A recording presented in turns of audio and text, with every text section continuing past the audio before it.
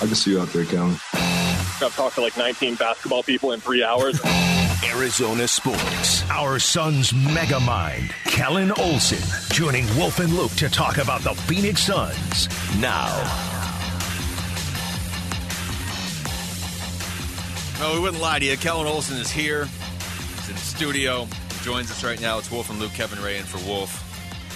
Kellan, now you were out there when we were doing show prep this morning. Mm-hmm. I like to think you got here 4 hours early for this interview. Is that true? I'm just pulling off the trifecta today. I was on Bickley and Murata 4 hours ago. I'm going to be on Birds and Gambo at 3:30. Stay tuned. Nice. Take 3. You want to hear me say the same stuff 3 different times? All right, we're going to stay tuned. We're going to have to ask Kellan about something. Just the first word that pops into your head. I tell you, I found one of the donuts out there, and nobody wanted it because it was like, oh, it's lemon You filled. eating random food around here? No way. So unlike you. Okay, it paid off finally, right? Yeah. Nobody wanted it. It was the last donut. And they're like, oh, it might be lemon-filled, it might be Nutella-filled. K-Ray, you're seeing him at a healthy time. He used to do the rundown at 6 p.m., and he would have his dinner be like a Nutri-Grain bar and like some half donut from like 3 days ago. Yeah. Or Jared Carlin would run the show, and he would be like, hey, let's go get food, like, before the show. And I'm like, okay, well, we can't both leave, you fool. Like, the show starts at 6. So he would order it at, like, way too late. We talk about it for 45 minutes, and he would sprint back in at 5:59 with the food that I then couldn't eat for 2 hours. I will say, I always laugh when I'm listening, because I'll hear, the remark from time to time about Luke and the food questions and food issues.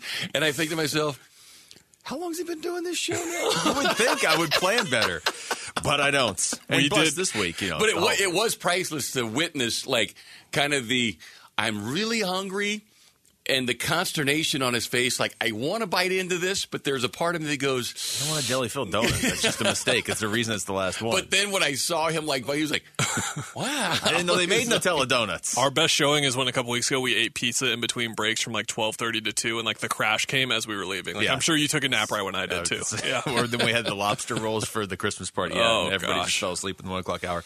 All right, see, they're not going to ask you about that on Burns and Gambo, and that's why we went down that path. Hey! As far as the Phoenix Suns, you got Memphis tomorrow, you got Denver on Christmas Day. So right out of the gate here, that's the 2 top teams in the Western Conference right now. What do you look for at this point in the regular season when it feels like it is a different Suns team every couple nights with who's actually playing?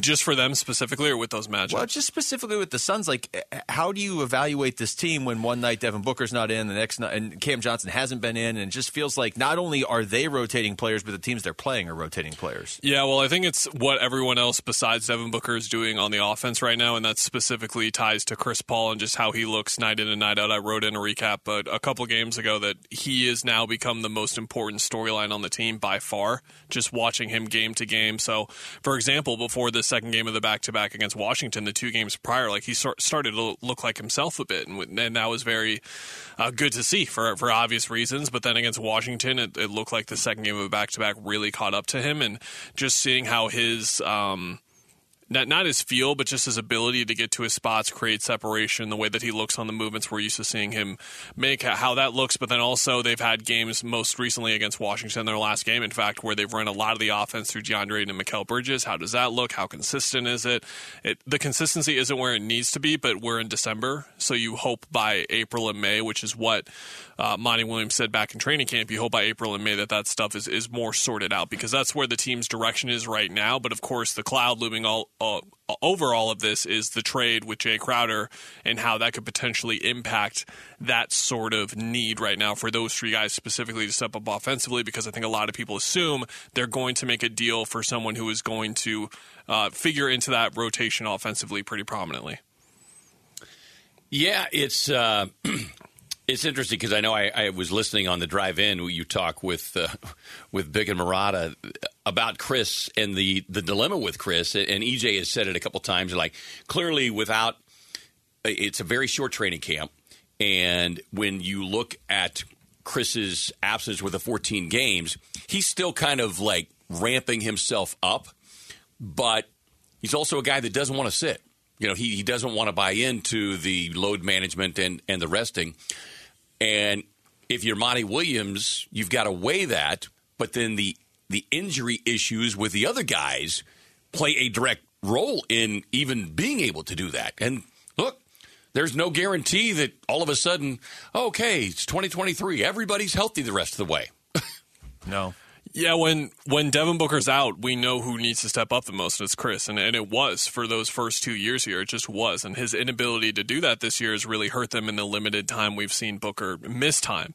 So that's where they really need him during this injury stretch more than anything else. But then also for his own sake, you just wonder from a rhythm standpoint where he's at. And I think that injury is on this team, like they're going to happen for any team, of course, but injuries happening to him more specifically. We're eager, of course, to see the injury report coming this afternoon to see if he's listed on it. He had the right shoulder thing pop up again against Washington. It looked like he said after the game he was scared more than anything else, but we've heard Chris Paul say he's fine. I could have played before and then miss a month. That just happened last month, in fact. So we'll see on that front in terms of when he pops up there, but I think he's the guy more than anyone else on the team that needs to avoid injury, and that's where I side with you, K-Ray, and kind of saying he's the guy that doesn't want to miss any games, but at the same time, we need you to stay healthy through the course of the regular season so you can find the rhythm, because the on-off switch right now hasn't been as easy as it once was for him in the past. Yeah, and we don't have any real clear timetable, and not that we've gotten a specific timetable from